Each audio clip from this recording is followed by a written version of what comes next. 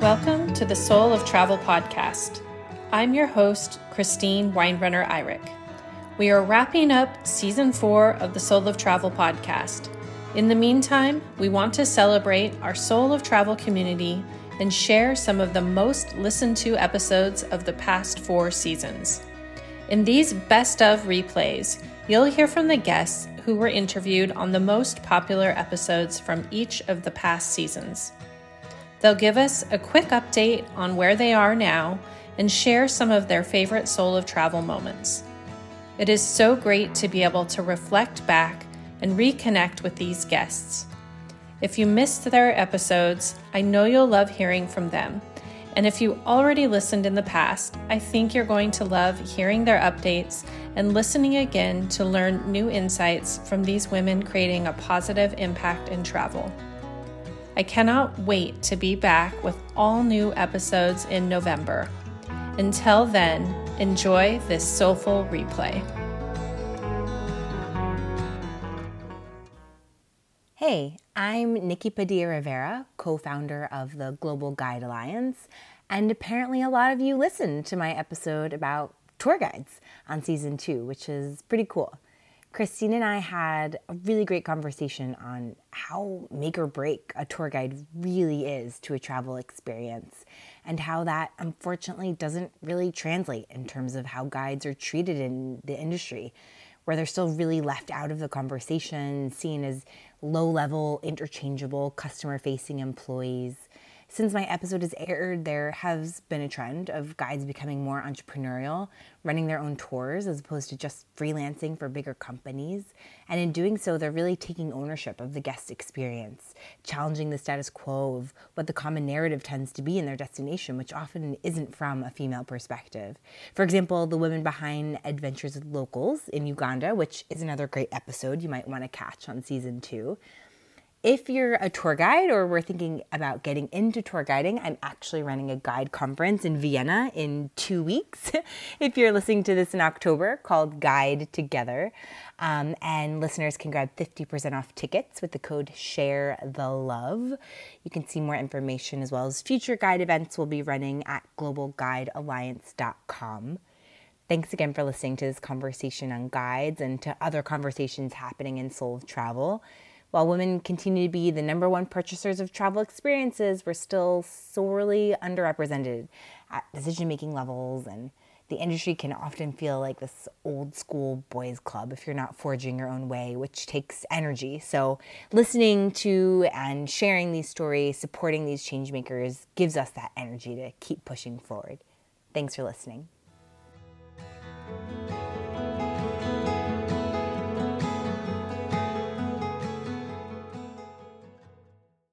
Nikki Padilla Rivera is the founder of Trip Kinetics and works to empower guides through training and advocacy. She bridges the communication gap between tour operators and their teams to result in consistently branded, high-quality experiences that generate word-of-mouth marketing. Previously, after a career of guiding in New York City, Nikki created and ran the guide program for Intrepid's Urban Adventures, creating a community amongst over 15,000 guides in 160 cities around the world. She believes that travel should benefit a local place and that guides are the perfect people to educate travelers on how to protect and appreciate their destinations. In our conversation, we focus on the often overlooked topic of guides in tourism, the importance and value of our guides in our travel experiences, and how we can empower them to step more fully into this role. We share about some of her experiences as a guide, as well as times we were really inspired by the person leading our trips. This is a place she and I can spend a long time thinking and speaking, and I love diving deeper into this topic and look forward to hearing how it inspires you. Join me now for my soulful conversation with Nikki Padilla Rivera.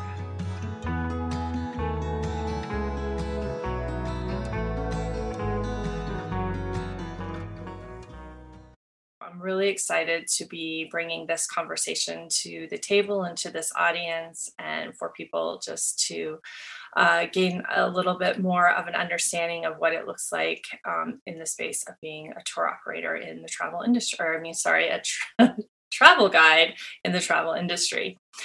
So, Nikki, I'm going to turn it over to you and give you the opportunity to introduce yourself. Tell us a little bit about Trip Kinetics and the work that you're doing. Yeah, so I'm so excited to be talking about this.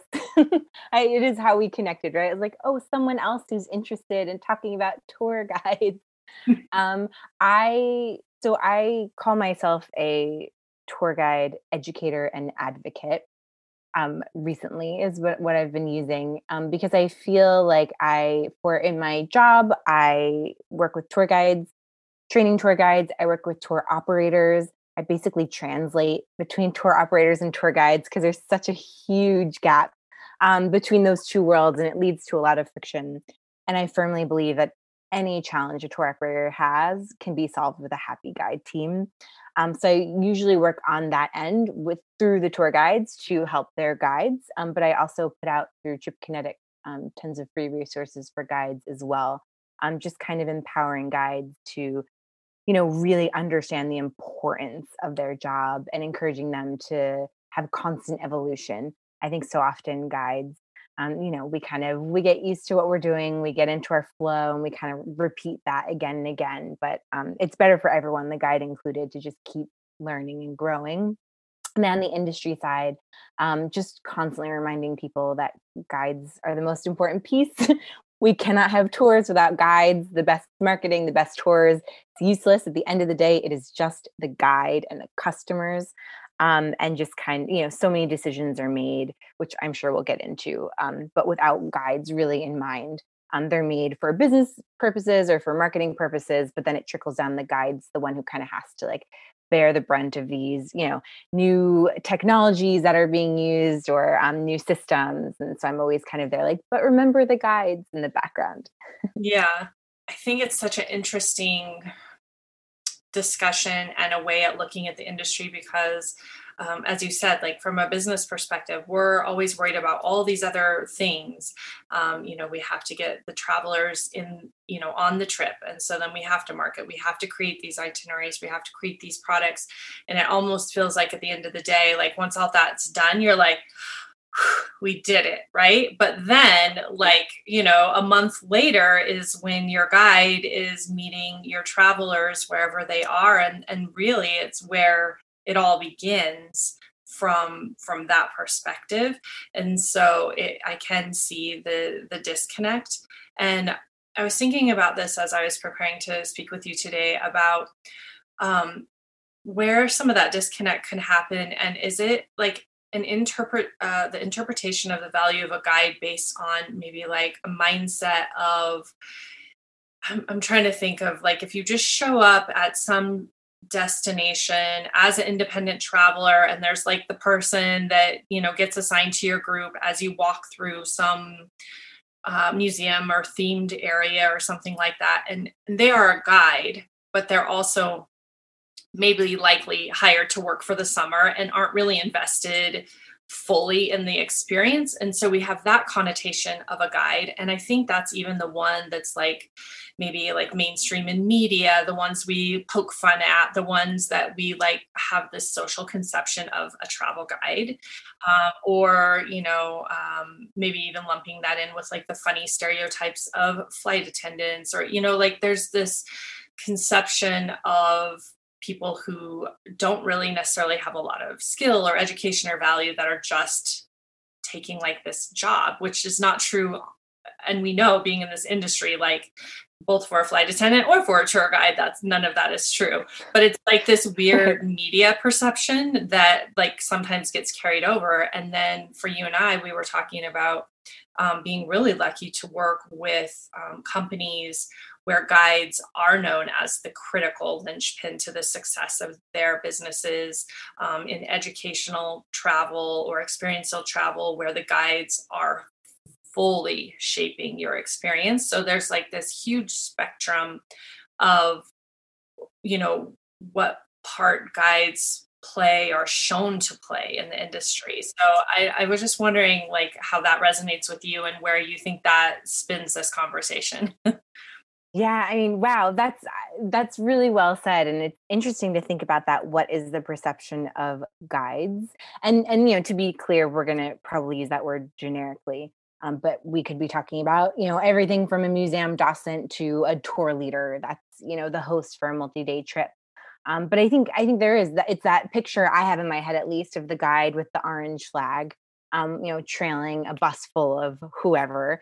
Um, and it's true in that we think of them. I don't know necessarily that there's a portrayal that they are low skilled, because we can acknowledge that they have knowledge, right, to give that tour, but low skilled in the sense that they're treated as a unskilled laborer, right? And that they're replaceable, which is really interesting to me. Like they're definitely, like, yes, for the most part, they're freelance, with very few exceptions. But they're very much seen by companies as replaceable. You get them in, hopefully you keep the good ones, but if not, more are going to come in. And that, I think that's the real disconnect to, like, the job isn't treated as this like highly educated job when in fact it is the most skilled job. I mean, and even, those two extremes, the museum docent, obviously we're talking PhD level often. And then to the tour leader, the trip leader, tour director, they're not giving information per se, but they also have to have a general knowledge of a lot of places, and they have to have the most incredible people skills. I come from a tour guiding background, and I did a little bit of tour directing. Not my cup of tea. I found it horrible. You're just on call 24 hours. You're dealing with lots of personalities, and you're just responsible basically for everything that you have no control over, be it the weather or the way servers treat your group or that one annoying person on a trip. You're so the amount of skills that a tour guide needs is actually incredible. But I agree with you that that perception is there, and I almost feel like that's why guides are treated as this very dismissed group, because like, oh, but they'll float around or they won't be guides forever, where that's just not the case. I mean, if you look at tour guide education, you have places in Europe, India is like this, a lot of places in Asia where you literally have to go to school for like 6+ years to get that license. I mean, the training is incredible, but you're learning that very old school sense of like facts. You learn some people's skills, but it's more about like how to get out the architecture, how to get out, second century Romans or whatever specifics it is. And on the other hand, you have what I'll call the Airbnb guide, who has zero guide training at all. They're just a great personality and a host. And I would just love for all of us collectively to meet in the middle. There's a little bit we want to take from this guide, there's a little bit we want to take from this guide, but I think that in between space is where I'd love to see all guides be, no matter where, if you're giving a big bus tour, because that's fine, that pays the money, or if you're giving a super niche cultural immersive tour. I think we should all have the same standard of guiding. And I would think that the people who I recall as guides that really offered me a valuable experience, they had what you said. Like they had a lot of education. They could tell me, what this flower was and this spider was and why they're important in this ecosystem. But they could also say, like, this is the fruit that my grandmother makes, my favorite whatever out of. And then like they have that friendly and approachable and knowledgeable, and they're also like, making sure so and so isn't like stepping on the thing that's poisonous, and like and obviously I'm traveling in places that people are maybe not, because then I just put myself in like Paris and I'm like, well, they're not stepping on anything poisonous or whatever, but it shows how I travel. I'm like, sure nobody's getting eaten or stung. Your poor tour guide. They have a really, really hard trip. But like, there's all of these skills. And then, you check into the hotel and then you're the person that is also like making sure everybody is getting the room that they want. And when the heater doesn't work, who do they come to? And then, when they order the vegan meal that's not actually available because there was a miscommunication in the home office, or, it's such a wide skill set. And to be able to pull through that and to do it with like ease and patience and confidence and likability, like it's a mastery that I is Oh, really challenging. yeah. Oh, yeah. And when you see guides who do it well, I mean, it, like, literally brings tears to my eyes, like, because that's something to think too, I not to say that the majority of guides are bad, but the level I'm trying to be very careful how I word this. The level of quality and service that is currently demanded by the majority demographic of travelers, let's say, is pretty average. Right? The average traveler is used to, as we're saying, the tour guide with the umbrella or the water bottle and the 50 people. That's what they expect. So the bar is pretty low, which is a good thing, I think. But when you see that guide who is like putting all their energy into it and has very thoughtfully crafted through how they're going to communicate something, but also has the skill to be flexible and read the room, like when you see that, it's rare to be honest, because it's also to maintain that during a high season tour after tour is just not realistic. But when you see it, it's like magic. And I mean, these are the experiences where people are going home, literally their life has been changed. And that's where the power comes in, right? Again, I'm not saying it's easy by any means, but when you can achieve that, you can literally change people's perception of the world. And that's crazy. What other job does that? Yeah, and I know that was one thing that we landed on when we talked before when we were preparing for this call is the opportunity for education for travel guides, and how again a skilled guide can really infuse this into your experience. So, as a traveler, you're never feeling like, and unless it's the trip that you are taking where you want to feel like you're constantly being educated, but where you can travel and really learn about the culture and the ethics, the religion, the all these things that you can bring to the table and to the conversation and plant these seeds, that then will be the thing that we take home and really are transformed by. And so it's like the holy grail of positions, really, like, for me as someone who's passionate about creating community and education and awareness and connection, like that's your person. That's who's making all of that land. And I'm a one woman business, so I do all the things. So I that is me at the end of the day. But when I think about bringing on someone eventually to help me, I'm like, who's going to do this with as much heart and conviction and passion as me? And so, like, I'm ready to stand beside you and say, like, I want my tour guides to be empowered. I want them to know that they have this pivotal piece of the puzzle in their hands, and to know that they really are valuable. It's giving that permission, right? Which seems sad that we have to give it, but again, it hasn't to be fair, it has not been built into guiding up until now. And that's I think where I need to do a lot of letting go. We know things now. Over tourism wasn't a thing, decades ago, and but with what we know now, if we can give guides permission to take on that education role, because within hospitality, there's very much the sense of the customer is always right, and they definitely fall under that. But when you can tell a guide, like, no, no, like you can correct someone, whether it's a misconception that they have or whether they're doing something, I'm from New York City. So my example is always for stopping in the middle of the sidewalk. It's so disruptive and everyone hates it. But you as a tour guide, you can teach them not to do that in a very fun way that the travelers will actually be very grateful for. Like everyone wants to learn how to blend in, Mhm. and I think when you give the guides that permission, you can just see the mind shift.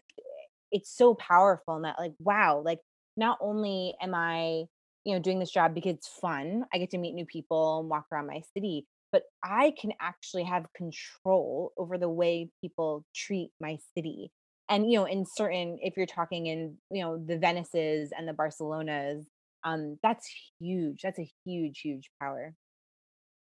Yeah, I agree. And I love that idea of thinking of how to do it. And again, how we were saying, kind of like sneaking the education in, like in this playful way, or where it is important. Like, how crazy would it be if you left New York City and you didn't know that? Like, because someone else is going to talk to you about, like, Isn't it crazy how people just like never stop moving in New York? And you're like, oh, I don't know, but I kept getting mowed over every time I stopped to look at XYZ. And then maybe then you make the connection afterward. Yeah. And it really, that's such a simple example, but for instance, when I was in Bali and I happened to be there at the end of rainy season. And so there was a lot of trash that was everywhere because it had kind of been washed out of the mountains and everything. And I kept wanting someone to tell me why. Like I wanted the answer. I was waiting for my guide. I was traveling by myself, but to come up and give me that information and be like, this is something we see this time of year. This is why, as a country, you see signs everywhere that we're trying to eliminate single-use plastics and, all this stuff. Then, wow, what a moment for me to be able to step into that and think about it. And, I was trying to have that one-sided conversation, but guides really can bring that, especially if they're local guides, which I think is something we could probably dive into. The value of a local guide as well is how much they can share and personalize your experience versus bringing a guide with you, wherever you go, like finding a guide that's actually a part of the destination that you're traveling in. Yeah, and that's a little bit mechanics as well, right? Like that's the distinction between a tour director and a tour guide, where a tour director is super skilled at the hosting, at the logistics, whereas the tour guide is that local knowledge. So in an ideal world, you have both, right? You have the tour director with you the whole time, and then you're hiring the local tour guide in each city. But yeah, that's super. I mean, talk about value. You know what I mean? That to have a tour guide who is local, and that can mean an expat as well, right? But to have a guide who is invested in the local city, in the local region, I mean, that's going to make that difference of the information because now it's not just I see a lot of companies because regenerative travel is very trendy right now. So everyone's having their like carbon offset purpose on their website, and they're saying how we're gonna, help the environment or whatnot. Um, but really, like if you really cared, what you would do is empower these local tour guides to take control over their own city, right? And it doesn't even need to be something as huge as what we're talking about, how like culture and economics, like it can be something as simple as, teaching people how to order in a restaurant, something it's so simple and it's so valuable to a get. Like that's what I want to know, right? When I travel. But that it relieves so much. Like first, it's now empowering them to go to local restaurants, right? So you're boosting local economy. Second, you're making sure that they're going to be moved through that space in a way that doesn't disrupt the actual locals, right? So it's tourism benefiting a place instead of disrupting it. I mean, there's just a million different benefits for something as simple as, in Italy, when you order a coffee, go to the cash register first and pay, and then take your receipt to the bar. Like, it's these common things, and actually, it's funny, local guides versus or native born, I should say, versus expats. These are a lot I'm a huge fan of, a combination on any team of natives versus expats, because these are the things it's the native knowledge that only the expats know is knowledge, Right. if that makes sense. Because natives like, "Of course, that's how you get a coffee." Yeah. But the expat is there to be like, "Oh, no, no one knows that." You know what I mean? So you have to, like, say that out loud. Yeah. And now I'm veering off topic, but yeah, that the importance of that local guide is understanding those nuances, and then educating. All comes down to that education. Yeah. Well, and I love the examples of that, of looking at if you, as a traveler, you're coming hopefully to learn more about the destination and be more immersed. And I mean, I'm here to say that ordering off a menu is a huge roadblock in a lot of places, especially if you're looking at a foreign language, even if you're not, if you're reading a menu, if you're in France and reading a menu in English, it's still like a foreign menu. And so, yeah, like saying, here's, this type of food, or it also creates conversation and discussion as well, which is really fun. And I remember sitting with a guide in Guatemala, and she's like, have you heard of this? And then it's like realizing, oh, this is how you say this is how we say it in our country, this is how it's similar. And then all of this connection has unfolded, whereas if you would have just sat there and kind of going back to the customer is always right. Maybe we don't want to insult them by telling them what they may or may not want to eat. You've just sat and they fumbled their way through ordering, maybe got a meal that they didn't even enjoy, don't have the best impression. They're definitely not going to go to another French restaurant. They're going to be trying to find an American-ish restaurant in France the next time they eat. And so, yeah, it's like there's so much value in empowering a guide to be able to offer those services. So then it ripples out throughout the whole experience and even beyond. Exactly. And to push those boundaries as you kind of are hinting upon. I mean, I'm a big fan of guides talking politics on tours, and that is like a big no for so many guides, and I obviously understand why. But I think, again, we need to move away from that, the PC tour. In that I think there is an opportunity. We need to take that opportunity to educate um in terms of bigger topics, like another New York City example, back, not that immigration isn't an issue today, but back when I was guiding, immigration, Mexican immigration specifically, was a really big hot topic issue in the US. And in New York City, I would get tourists from all over the US. And I gave a tour of Chinatown, Little Italy, Lower East Side. It was about immigration. And so funny, through this tour, it was such a hot topic of the day, very controversial, but yet the Italian immigrants of the 19th century are very safe, right? The Chinese immigrants of the 19th century are very safe. So you go through the whole tour and everyone's like, oh yeah, these immigrants, they worked so hard, they came from so far, and they made a better lives and they contributed back to the city. This is so wonderful. And then, you don't have to really get into it, but at the very end of the tour, maybe your last call to action, which I'm a huge fan that every guide should have, slipping in that line of, remember, immigrants come every day to the city. And that's all you have to say. You don't have to change someone's mind. You just have to plant the seed of another idea. And then it's up to them to think on it or not. But I think it's a missed opportunity to not plant that seed. Yeah. And really it's just you're only telling a truthful story, and it's only political because of a modern day context of something Mm, that someone may or may not interpret in one way or another. And so that and that's hard in general, like when you're holding conversations amongst groups of people, and especially that's another nuance that a tour guide or a travel guide really, if they're excellent, is really paying attention to and trying to understand. And then that's a huge skill as well. um yeah, it's especially if you're looking at a guide who's already leading something where you're set up for that kind of a conversation. Where, like when I was in Egypt and we were looking at the different religions in the area and visiting churches and mosques and temples, and like actually intentionally kind of doing this compare and contrast, so that is an undercurrent of already what's happening.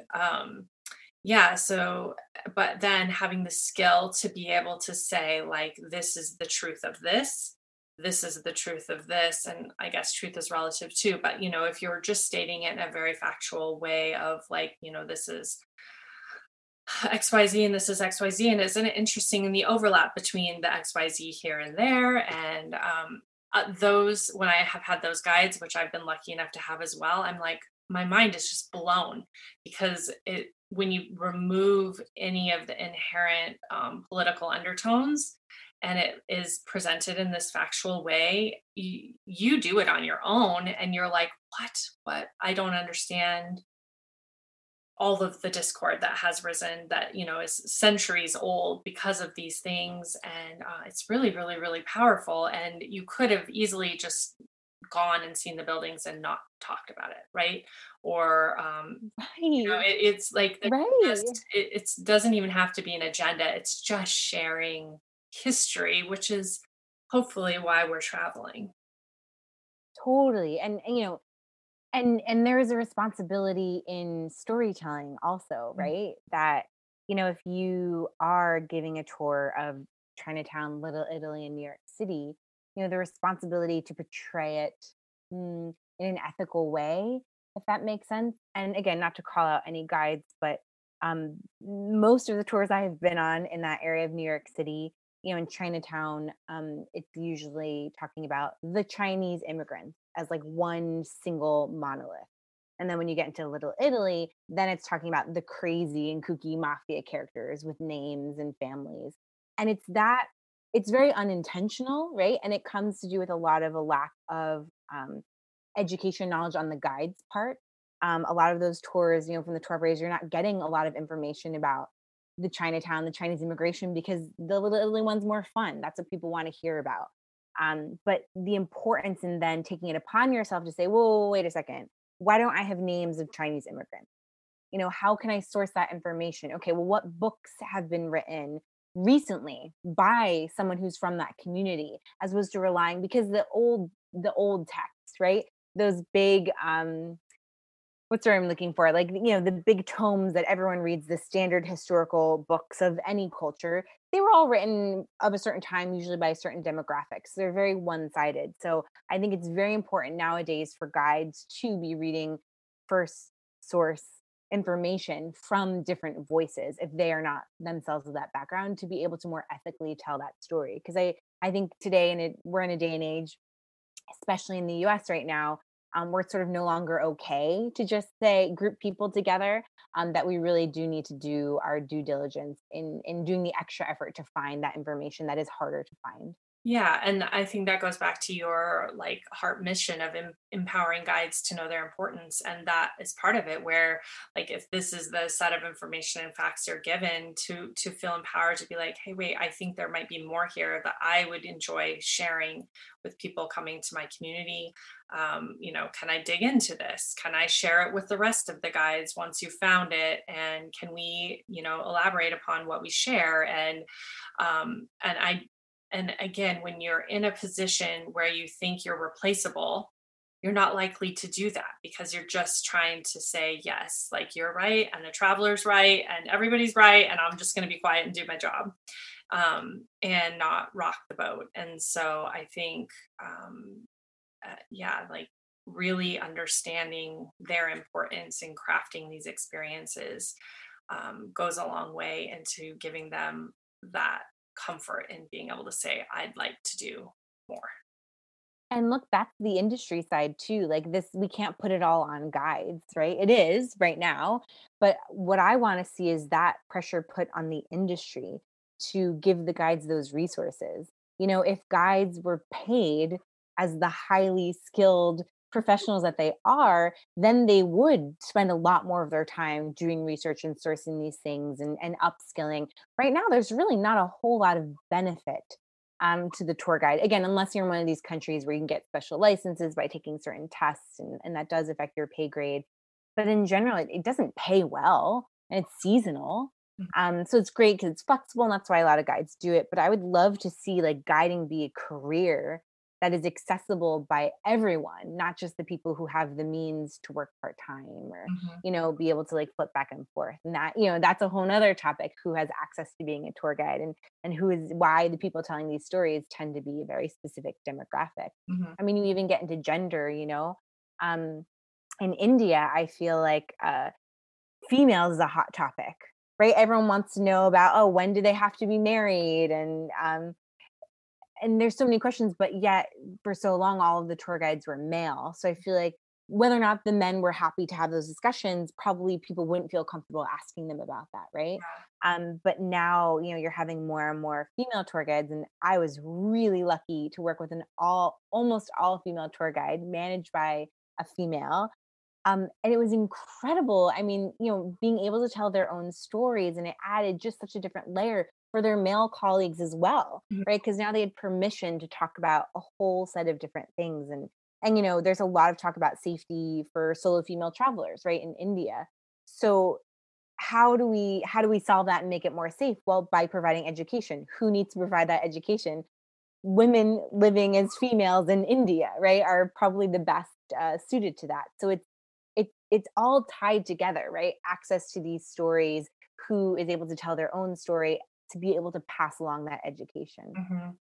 Yeah, I agree. Like when you look at guides as a connection to a destination, especially traveling somewhere like India, for example, since you were just mentioning that, I lead women's trips. So it would make a lot of sense for me. And I do try to have female guides because then there is this cross cultural connection on, gender issues that are similar, and also acknowledging the differences, and the way that we share together is just different. And then, like, when we hear the stories of a woman where we're traveling and how it impacts us, and then the way that we want to engage with that destination afterward, I think is so different, um, than when you don't have that intimate experience. And not that it couldn't happen, having a male guide for a women's group, but there's just something about that creates a different dynamic. And so I love not only that it creates a financial impact for the women in those communities, and hopefully gives them access to education, certainly allows their families to have better opportunities for education. um, yeah, that it opens doors in a different way. And again, it's creating this really valuable role for that woman in that country, which is also often so important. Oh yeah. I mean, and it's the things it's different, right? In a lot of these countries. So then it's like, okay, there needs to actually be it is more work, and this is why it's not happening, because you can't just treat them as your male guide. Right? I mean, this one woman, this manager, she's younger than me. She was going to people's families because these young women wanted to be tour guides, and their families were like, no, absolutely not.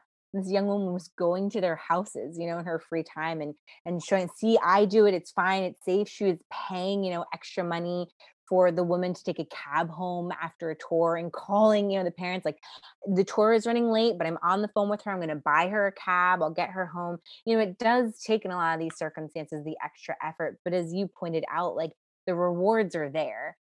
So again, that's on the industry to kind of, it's not enough to say we need to have, more diversity in storytelling. It's like, okay, but we need to actually look at what it takes to get there, and then start taking the steps to make that happen. Right, absolutely, and acknowledging that, because I think I've even heard a story recently, in a more developed country, where a woman was saying she wasn't feeling safe, in her role in the tourism industry, and that she was feeling like something was wrong, and it went awry, and she had asked for that safety and that security, and it was overlooked. And so, and that's a whole nother can. I was going to say it's a whole nother topic we could Yeah, go but on. it is, when you look at bringing female guides in a lot of countries into play, you do have to have the cultural awareness to understand what you are actually asking of that woman as a leader for your group, and really acknowledge that. And again, it's another opportunity for education and conversation, within the group, within your company, within the industry. So it really brings a lot into that space when you start to look at things from that perspective. Oh yeah. Yeah, there's so much work to be done. We're on the way. I think it's hard to, see how far we've come, but there's a lot of work to be done. Yeah. Well, I was wondering if you would mind sharing, either as a guide yourself or as a traveler, a story where you have had a guide that has really influenced and shaped your experience, because I think that is valuable both for people listening who are travelers in seeking that kind of guidance and experience, and for people who are on the industry side that are maybe not as aware of what a really valuable guiding experience looks like, or feels like for their travelers. Yeah, I mean, I feel like I want to give an extreme example and then like a more common example, because it's easy to give the extreme ones. But Yeah.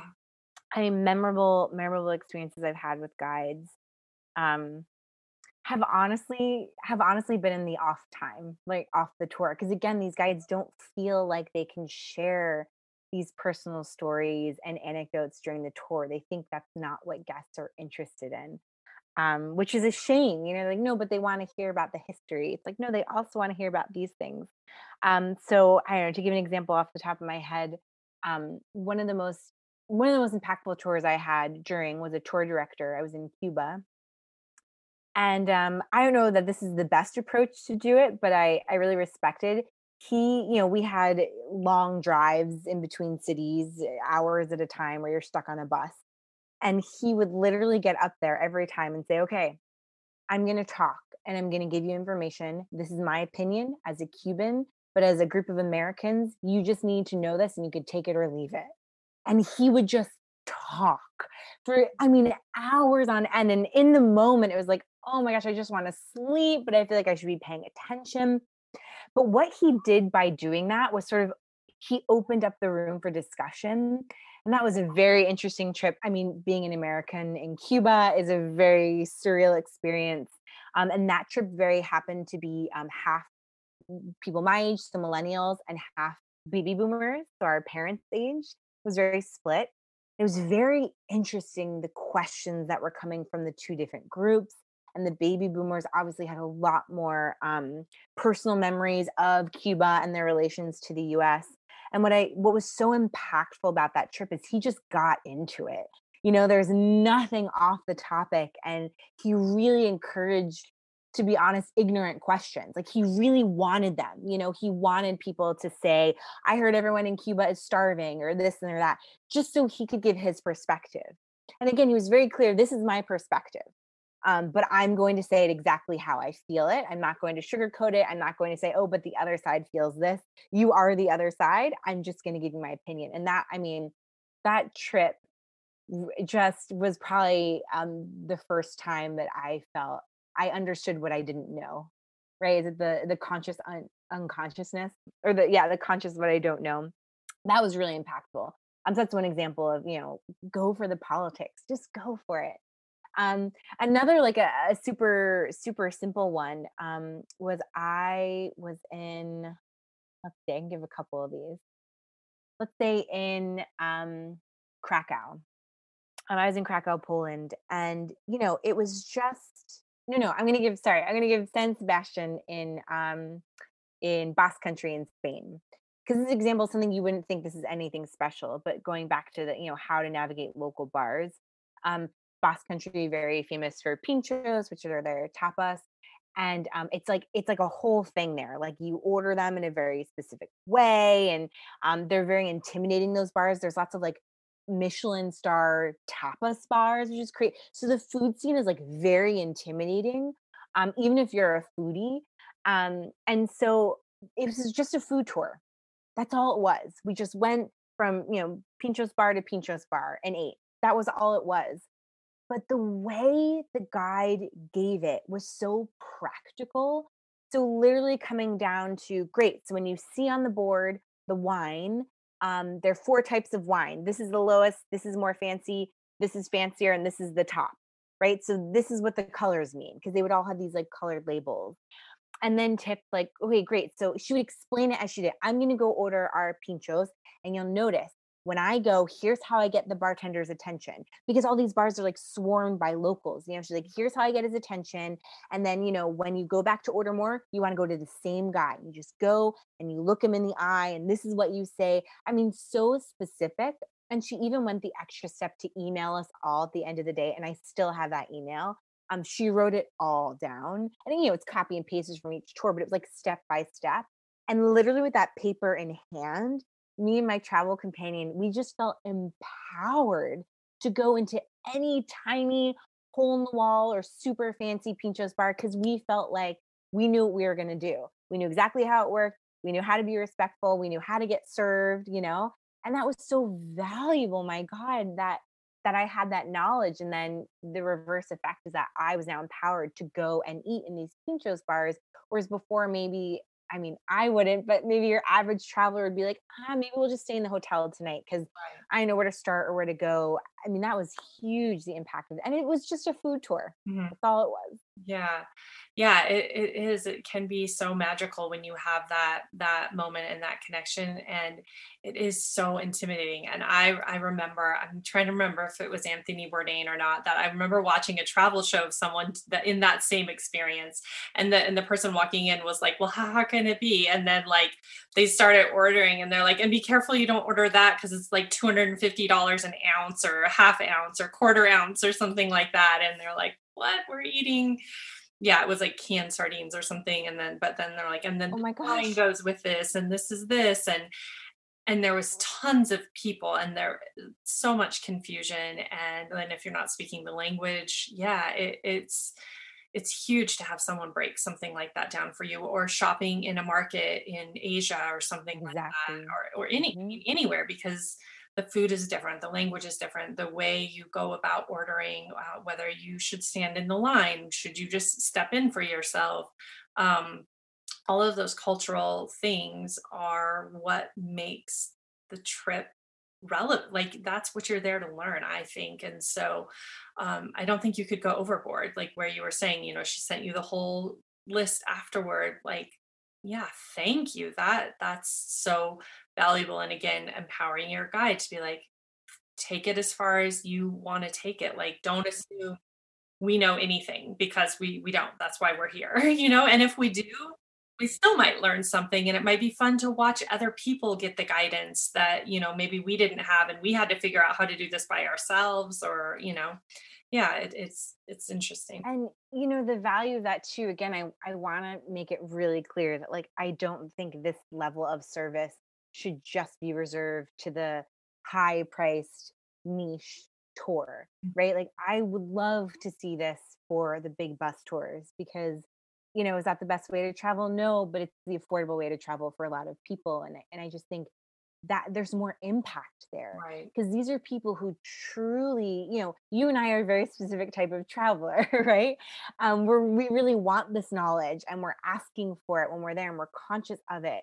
But imagine the impact of that bus full of 50 people who aren't bad people, but they just don't think to ask these questions. Mhm. If you were giving them this information, now it's going to be front of mind, not only, in your place, but the next place they go in your country or the next trip that they take, they're going to be a little more conscious of asking those questions themselves the next time.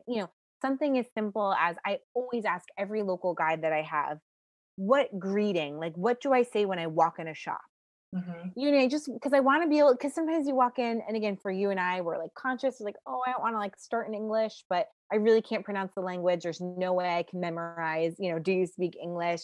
I don't want to get in the way. Like something as simple as that, like, what word do I say? Or do I wave? Do I bow? Like getting something as simple as that just gives you confidence, Mhm. right? And that's, I think, so many of those, I know clashes between travelers and locals can come between even when the travelers do mean well, they just are uncomfortable because they don't know how to navigate the situation. Yeah, yeah, the guide can really eliminate that discomfort for them by giving them those simple tools. And if you aren't a savvy traveler, if you have, maybe this is your first trip to Europe and you're on a bus tour, like, you literally don't know to ask those things. You don't know that you are going to be like a bull in a china shop if you walk in a certain way, and Exactly. you're not intending to be that person. And so we need you to tell us what it's like, how we should do it, and that's asking the traveler to not take offense to receiving this guidance. But I think, again, we were talking about the way that guides can portray the information so that it's fun and light. And often, as a traveler, we love to hear how other travelers did it wrong. So, like, tell us their story. They can be made up, I mean, like, because then you Right, definitely don't right. want to be that person. And Totally. and then it's relatable, it's humorous, it provides the education and the context, and then the whole group gets in on it. And yeah, so I think there's definitely ways to, like, but it takes education, because if this is also your first time guiding a trip, you might not know this. You might not know that this is something that comes up. It's a curiosity. So that's where then we need to put that education into play across the board for our guides, so that they can provide the context and the experience that they need.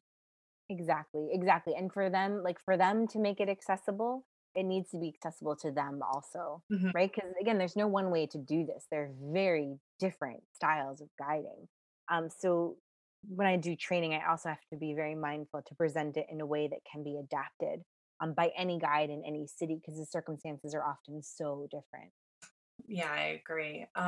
Is there any last, like, tidbit that you would like to share in terms that we haven't uncovered? And I mean, there's probably a lot, but like, any last thing that you would want to leave us with in terms of, I guess, like, how we, maybe as a traveler, how can we empower our guides, or how can we become a part of this process as well? Ooh, yes. I would love to finish on that. I don't often get call to action for travelers. I think before I said, travelers have a very low expectation of no fault of our own. We can only experience what is offered. But I want to see travelers asking for this. I want to see travelers asking, these questions about how to blend in is a strong word, but how to be respectful in a city. What do you wish all travelers did in your city that don't? What do we wish that we knew? I would love to see travelers asking those questions, because the more common they become, then the guides will start to give those. And I think demanding of the companies. There's a lot of people right now who are a little bit more mindful of asking about sustainable practices when talking to a company. So also asking about the guides, like where do you source your guides, and what kind of training do you provide for them? And um, I think if we can start rewarding the companies that are doing it well, then hopefully the other companies will have no choice, but to step it up a little bit. Yeah, I love that. And again, like I'm just so lucky that I know so many of the companies that are doing it well that it becomes hard for me to step into another space. But I also know that it exists. And so, I mean, I just, some of the experiences I've had traveling with amazing guides, I would wish that for everyone traveling because it's so beautiful and it's tenfold the value, and it changes everything. And it also in the future, like I was talking about in Bali, wishing I had my guide over my shoulder. Like I don't want to travel without them. Like I want a biologist when I head to the beach or an oceanographer or whatever. Like I want them to tell me all of the things, and a historian, and it becomes really powerful. And and when you have your local guide telling you the stories about the food and their family and what it's been like to live in this area, and maybe how they left and went to university somewhere else for a while and chose to come back, like that enriches your travel experience, and that is where really the power is for what we're trying to offer to the world as a travel community, I think. Totally agree. I mean, literally everyone wins. The destination wins because it's being treated with more respect and sustainably. The guide wins because it's more fulfilling for them. And the customer wins because it is just a better experience. It just is. So there's like no negative. We just need to raise the bar altogether. Yeah, yeah, I agree. Well, for people who want to learn more, maybe if they are a guide and they want to learn more, find those resources, if they're a tour operator and they want to bridge that gap, how can they find you? So my website is tripkinetics.com. And I have, as I said, tons of resources for guides. I always try and put more things out there, all of it for free. And then tour operators can kind of see like different ways that I've worked with tour operators in the past. Okay. And I always like to end, I have rapid fire that I need to rename because they're never rapid fire. They're like rapidly, I thought of the answer and we talked about it for a while. But yes, so I have 7 questions just to kind of Okay. um, have some fun at the end of the discussion. What is your favorite book or movie that offers you a travel escape or inspires you to adventure? Oh my gosh. I'll go with my childhood favorite, still to this day, Tamara Pierce. She is a teen fantasy novelist, and her books are all about super badass women going out and exploring and stretching themselves. So I definitely read that book and feel empowered. What is always in your suitcase or your backpack? Water bottle. Even in the countries where you think you can't do it, I always have a water bottle just in case. What is your favorite destination? Ah, I'll say the place I go back to again and again is Italy. My favorite place probably in the world is Hanoi, Vietnam. Mm. And where do you long to visit? I'm dying to go back to Vietnam. It's definitely number one on my list. Although I know we're during the pandemic right now, so I just like to go to Puerto Rico to visit my family. Yeah. That'll be the first one. And then what do you eat that immediately connects you to a place that you've been? Oh my gosh, literally everything. What's something recent? Coffee, Vietnamese coffee. I have a little Vietnamese coffee maker, and that really like takes me back to like sitting in a cafe by the office I used to work out of. I go right back there. I love that for you, travel and food are like inseparable. I'm the same way. Yeah, Everything, and it's like literally that's the everything. magic of the travel too, is like learning the ingredients and tasting them, seeing how they put them together from region to region in one country, and yeah, it's like tells the story of it. Let's see, who was the person that inspired or encouraged you to set out and explore the world?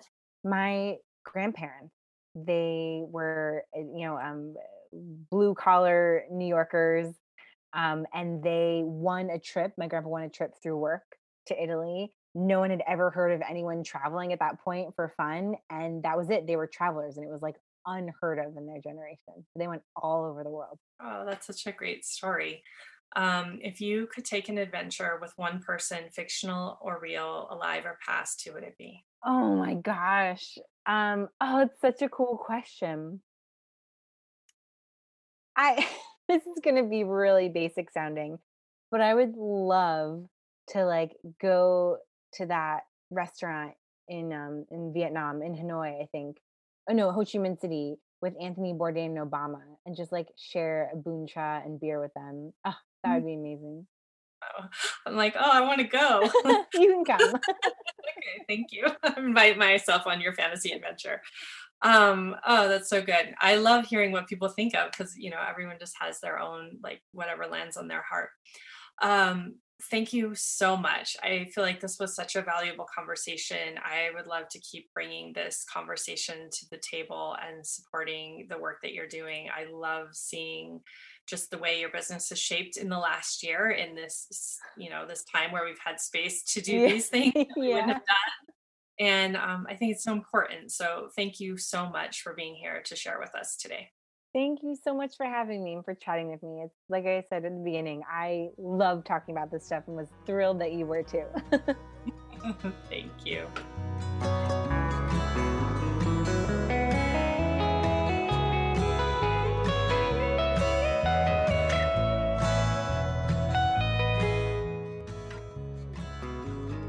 Thank you for listening to the Soul of Travel podcast, presented by Journey Woman. I hope you enjoyed this journey. If you loved this conversation, I encourage you to subscribe and rate the podcast. Please share episodes that inspire you with others, because this is how we extend the impact of this show. Learn more about each of my guests by reading our episode blogs, which are more than your average show notes. I think you'll love the connection. Find our episode blogs at www.souloftravelpodcast.com. I'm so proud of the way these conversations are bringing together people from around the world. If this sounds like your community, welcome. I am so happy you are here. I am all about community and would love to connect. You can find me on Facebook at Soul of Travel Podcast, or follow me on Instagram at either she.sojourns or at Soul of Travel Podcast. Stay up to date by joining the Soul of Travel Podcast mailing list. You'll also want to explore Journey Woman community and its resources for women travelers over 50. A quick thank you to my podcast producer and content magician, Carly Eduardo, CEO of Convergent. Thank you for supporting me in my mission to amplify the voices of women in tourism. I look forward to getting to know you and hopefully hear your story.